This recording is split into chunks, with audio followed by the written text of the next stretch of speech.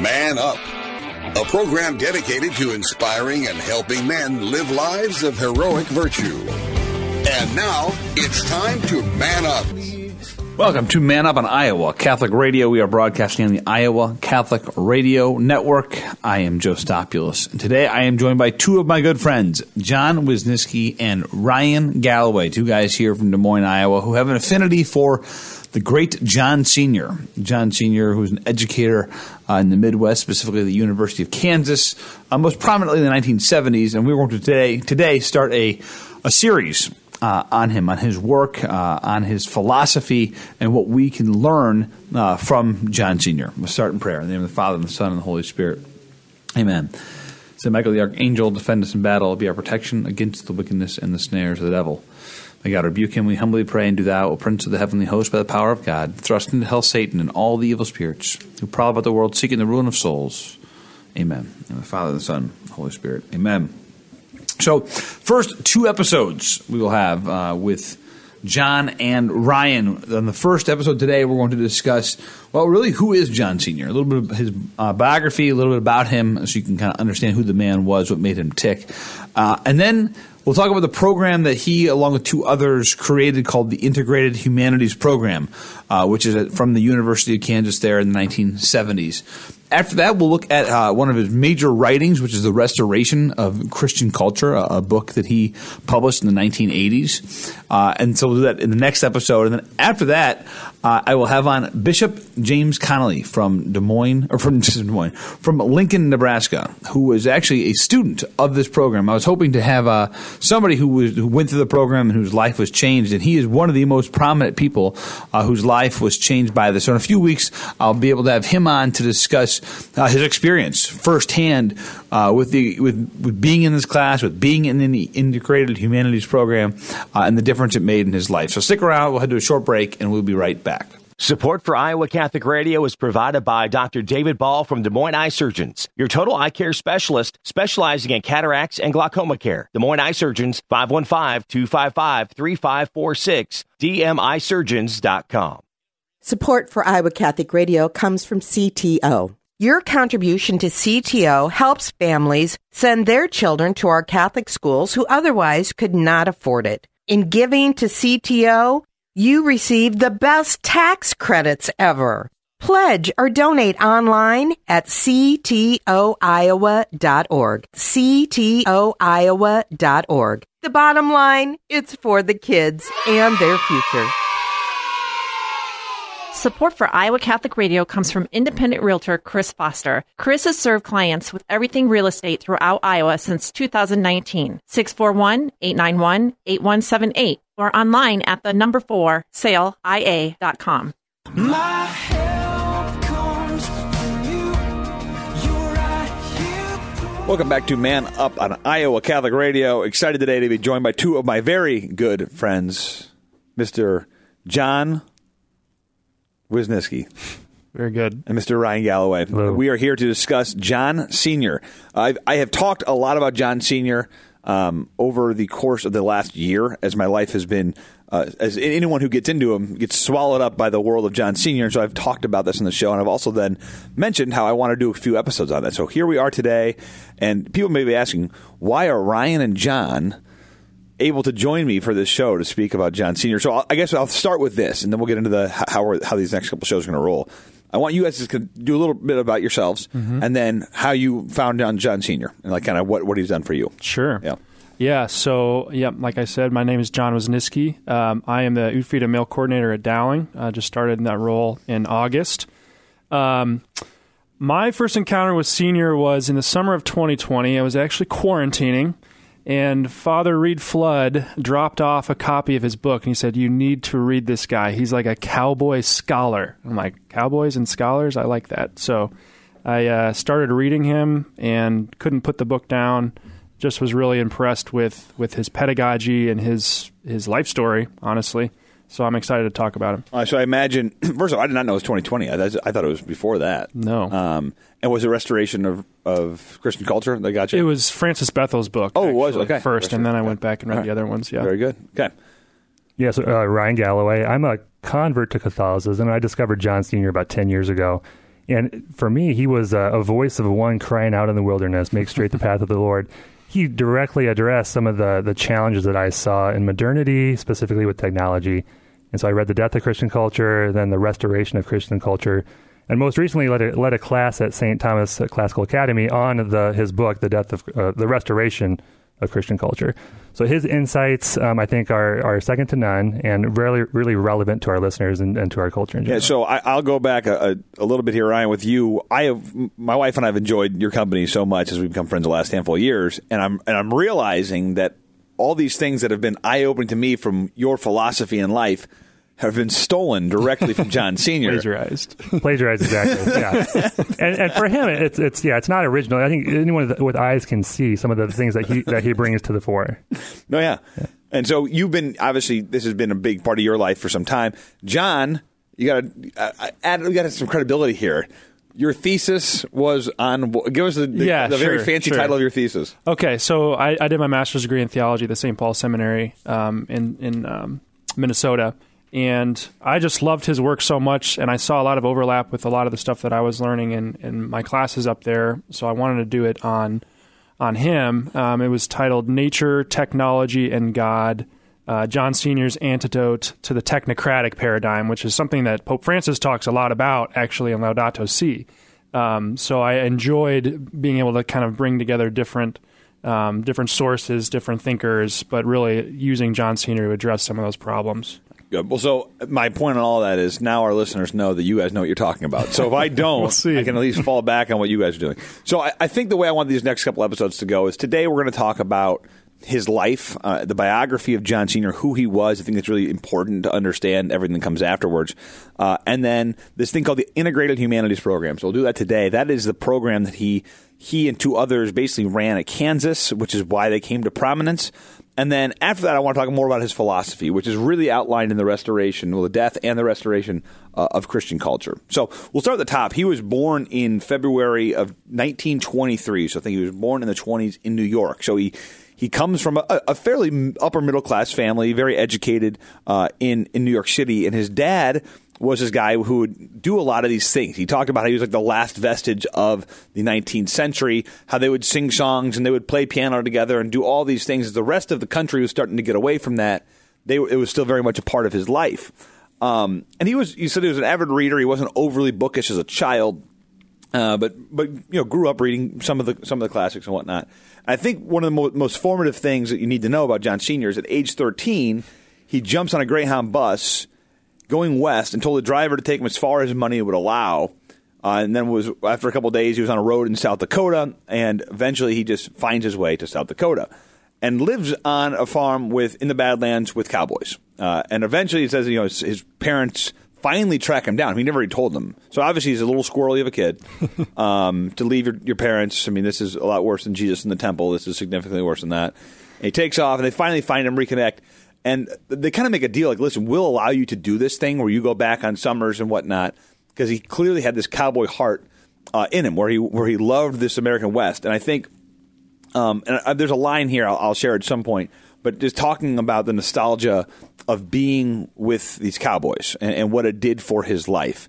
After that, he does end up going to Columbia University, where he is one of the best scholars there and all these things.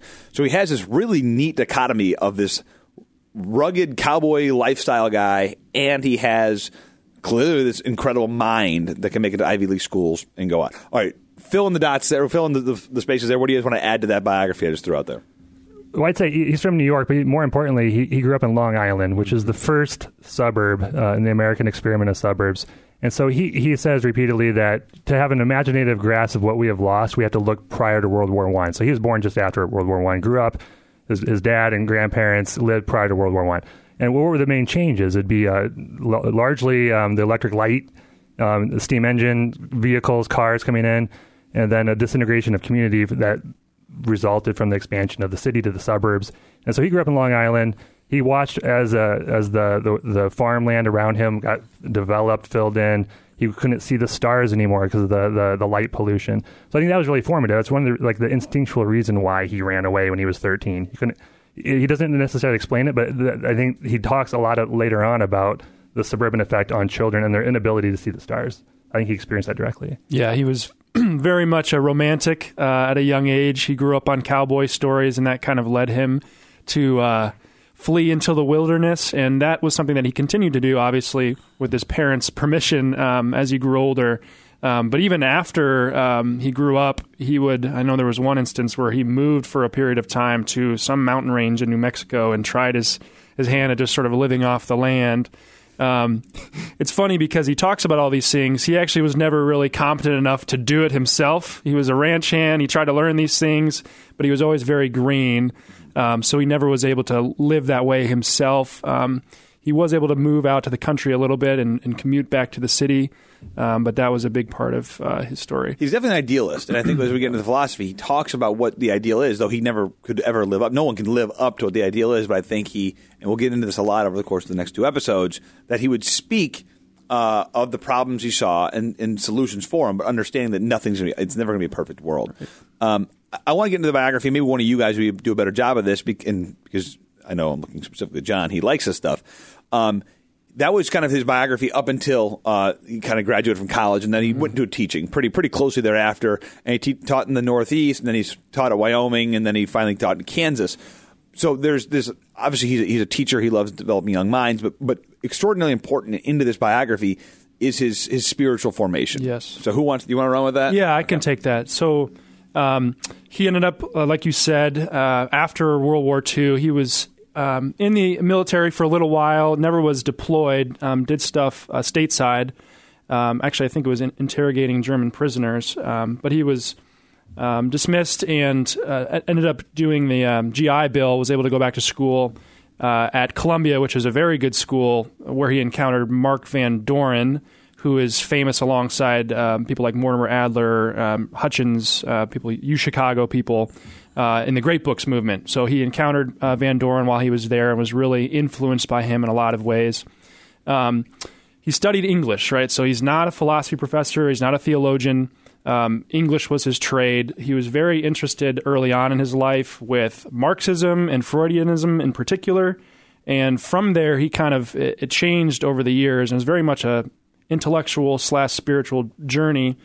He started to get involved in symbolism, which is a literary movement that's actually related to the occult, which raises people's hackles, I'm sure.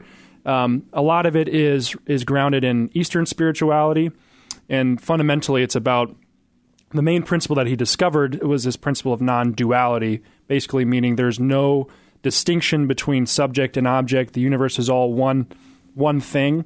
And eventually he came to the realization that there was no distinction between being and non-being, and this is kind of something that you'll see in Eastern spirituality, almost this annihilation of the self. And through this, he ended up coming into contact with Thomas Aquinas and Aristotle sort of by accident, happy accident, you could say. And reading them was just like this light bulb moment for him where he really discovered what he would say is the real is really real. There are things out there that are not us, and we can know them.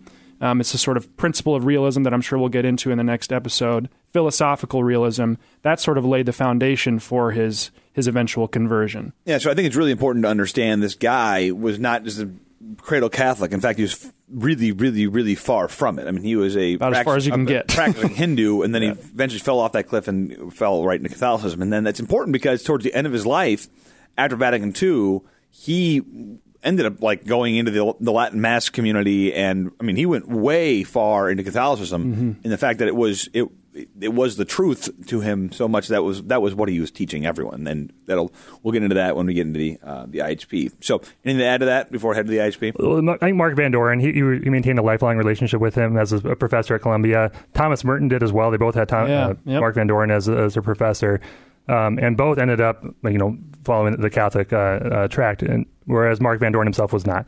But this idea of the Great Books movement, it was, I know Senior talks a lot about how the movement fizzled because the cultural soil couldn't handle it. Yep. We can't read Thomas Aquinas anymore. We're incapable. And he said even before Vatican II, seminarians were incapable of reading Thomas Aquinas. And so the dumbing down of our curriculum has been it's an ongoing progress, which has not improved lately, but it's been going on for at least 100 years. I wish I had the quote, but I think it goes well into the IHP. You're trying to teach them Aquinas, but they can't know Aquinas. They don't know. They can't read Shakespeare. They can't read Shakespeare if they can't read this. They can't read this if they don't do this. And they can't read that because they didn't read Mother Goose as a child, right? So it all comes back to like forming the imagination, helping them understand how to read and read good, wholesome stuff at a young age, and then getting them to that formation. He's like, we've lost all of that. He used to say, before you can read the 100 great books, you have to be able to read the 1,000 good books, right? And that sort of rich, fertile soil of children's literature, that is something that he really focused on. Yep.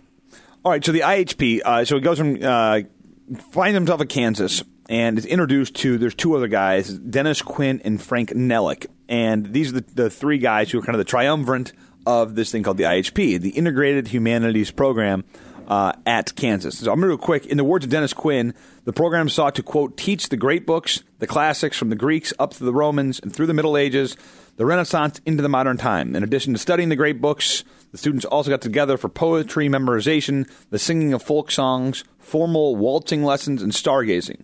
An activity the founders thought to be one of the greatest sources of wonder. So a lot of people are probably wondering, could the books thing all make sense? But now we're kind of falling out of the way here with memorization of poetry and folk songs and waltzing and stargazing. But to them, that was all of it. I mean, that was equally important. All these things are equally important, working in harmony to create this whole person. And that's, again, kind of a high-level overview of the IHP. And I think there's this idea of, he talks about of having an attitude of inspiring with wonder and helping them to form their imaginations around this. And we're going to throw the word pedagogy around. You're jobbing at the bit to use the word pedagogy. Yes. But this is all really important when we talk about why the IHP was so successful. The IHP was, again, at the University of Kansas, a secular university, and it grew the first year, it's a handful of students. By 72, 73, they're up to hundreds of students in this thing.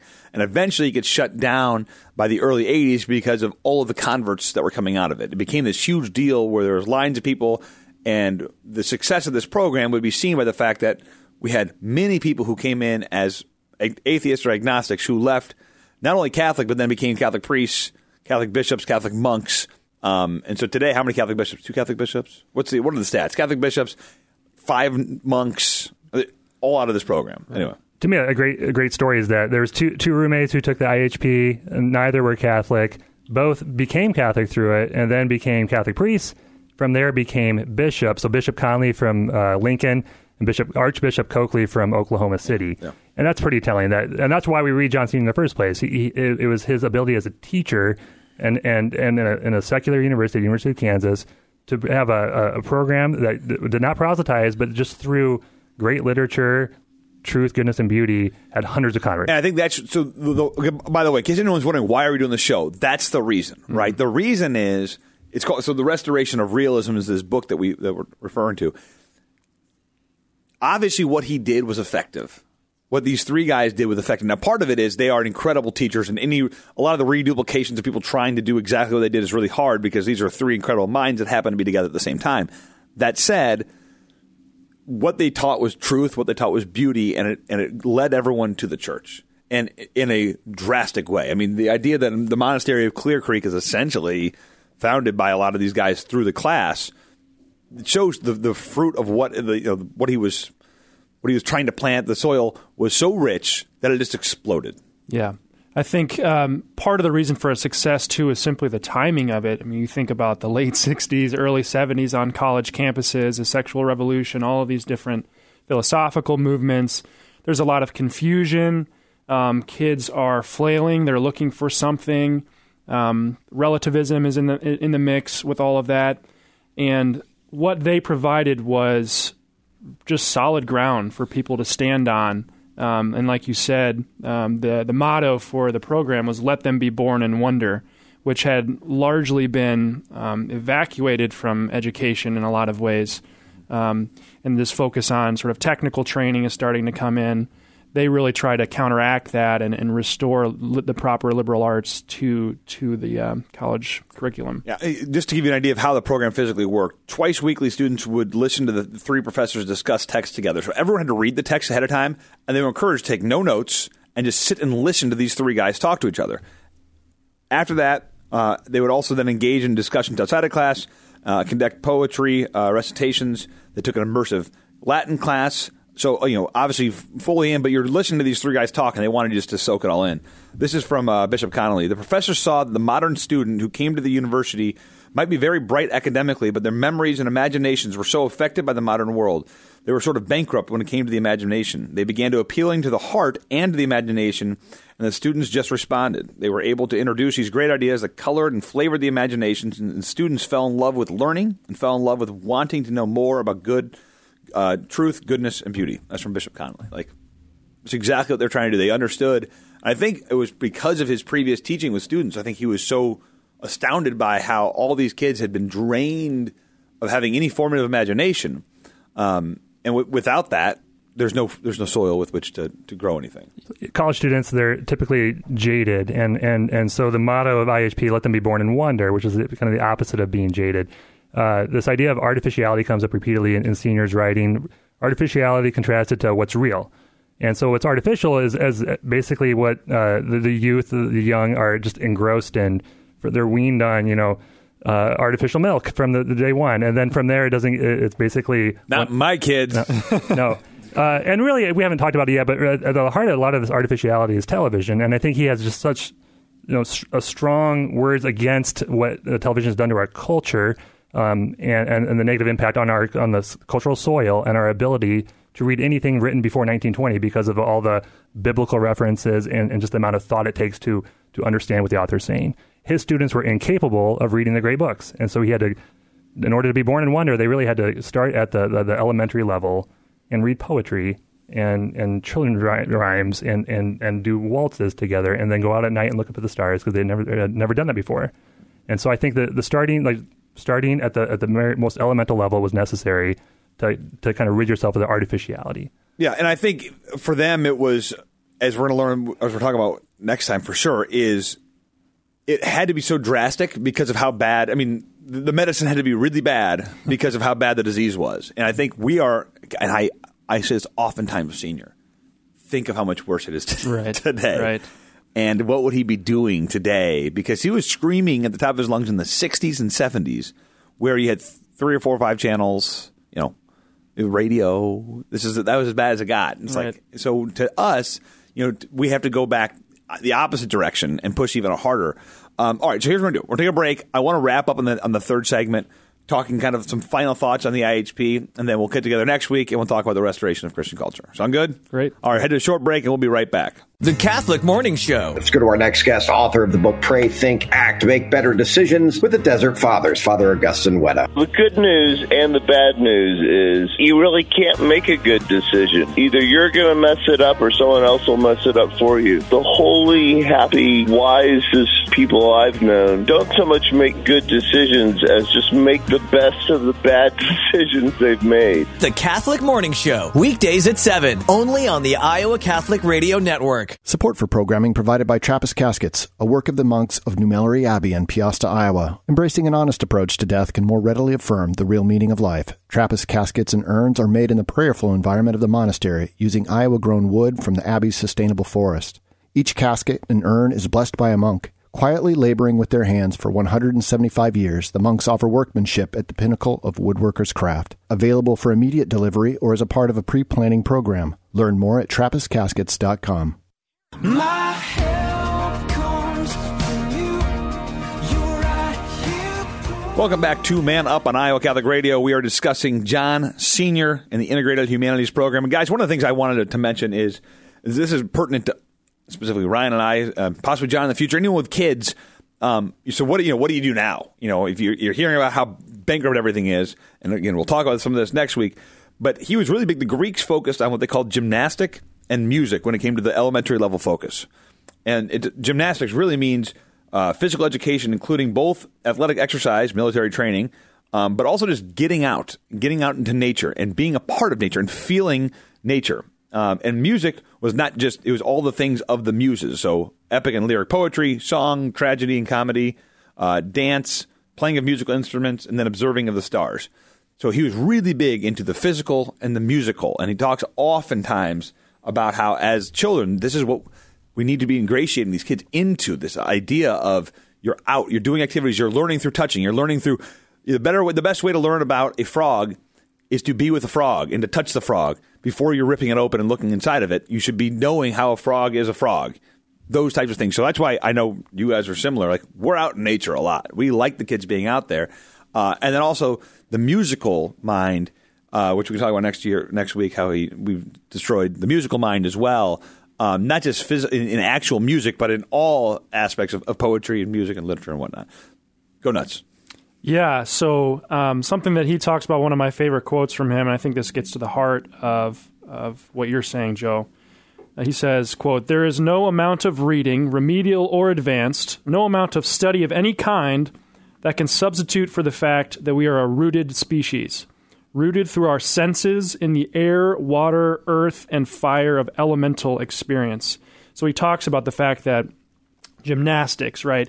The Greek word gymnos, means naked, right? So he's talking about being in naked contact with the world around us, and that is such an important part of his own pedagogy with the students, and something that we would obviously want to embody in our educational model as well.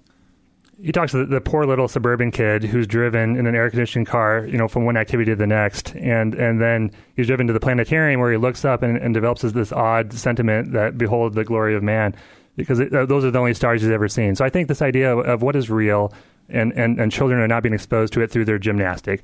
He's actually quite derogatory on basketball, which I quite like as a sport. With this ancient game of throwing a ball through a hoop, and here we create like leagues and professional sports, and then we have our own team that we follow as if it's real. As much as I like the Iowa Hawkeye basketball team, it's not real. They don't know who I am. They don't care if I would die tomorrow. The Iowa Hawkeye basketball team doesn't care about me. It's not real. But he advocates for this idea of if you like basketball, you should go play the sport. And the same for kids. Like the making leagues on. He doesn't address us necessarily, but on Sunday mornings, we've made this false idol out of these activities for kids, which aren't real. And we're taking the fun out of it, but that's a separate thing. All right. This is a great first primer into John Sr. Again, I think I know in the last 2 years, as I've really dove into him and gotten to meet people like yourselves, it's really changed my view on so many things. So thank you guys for joining me, and thank you all for listening. I am Joe Stopulus. It's time to man up. Man Up, inspiring men to live out their call to holiness.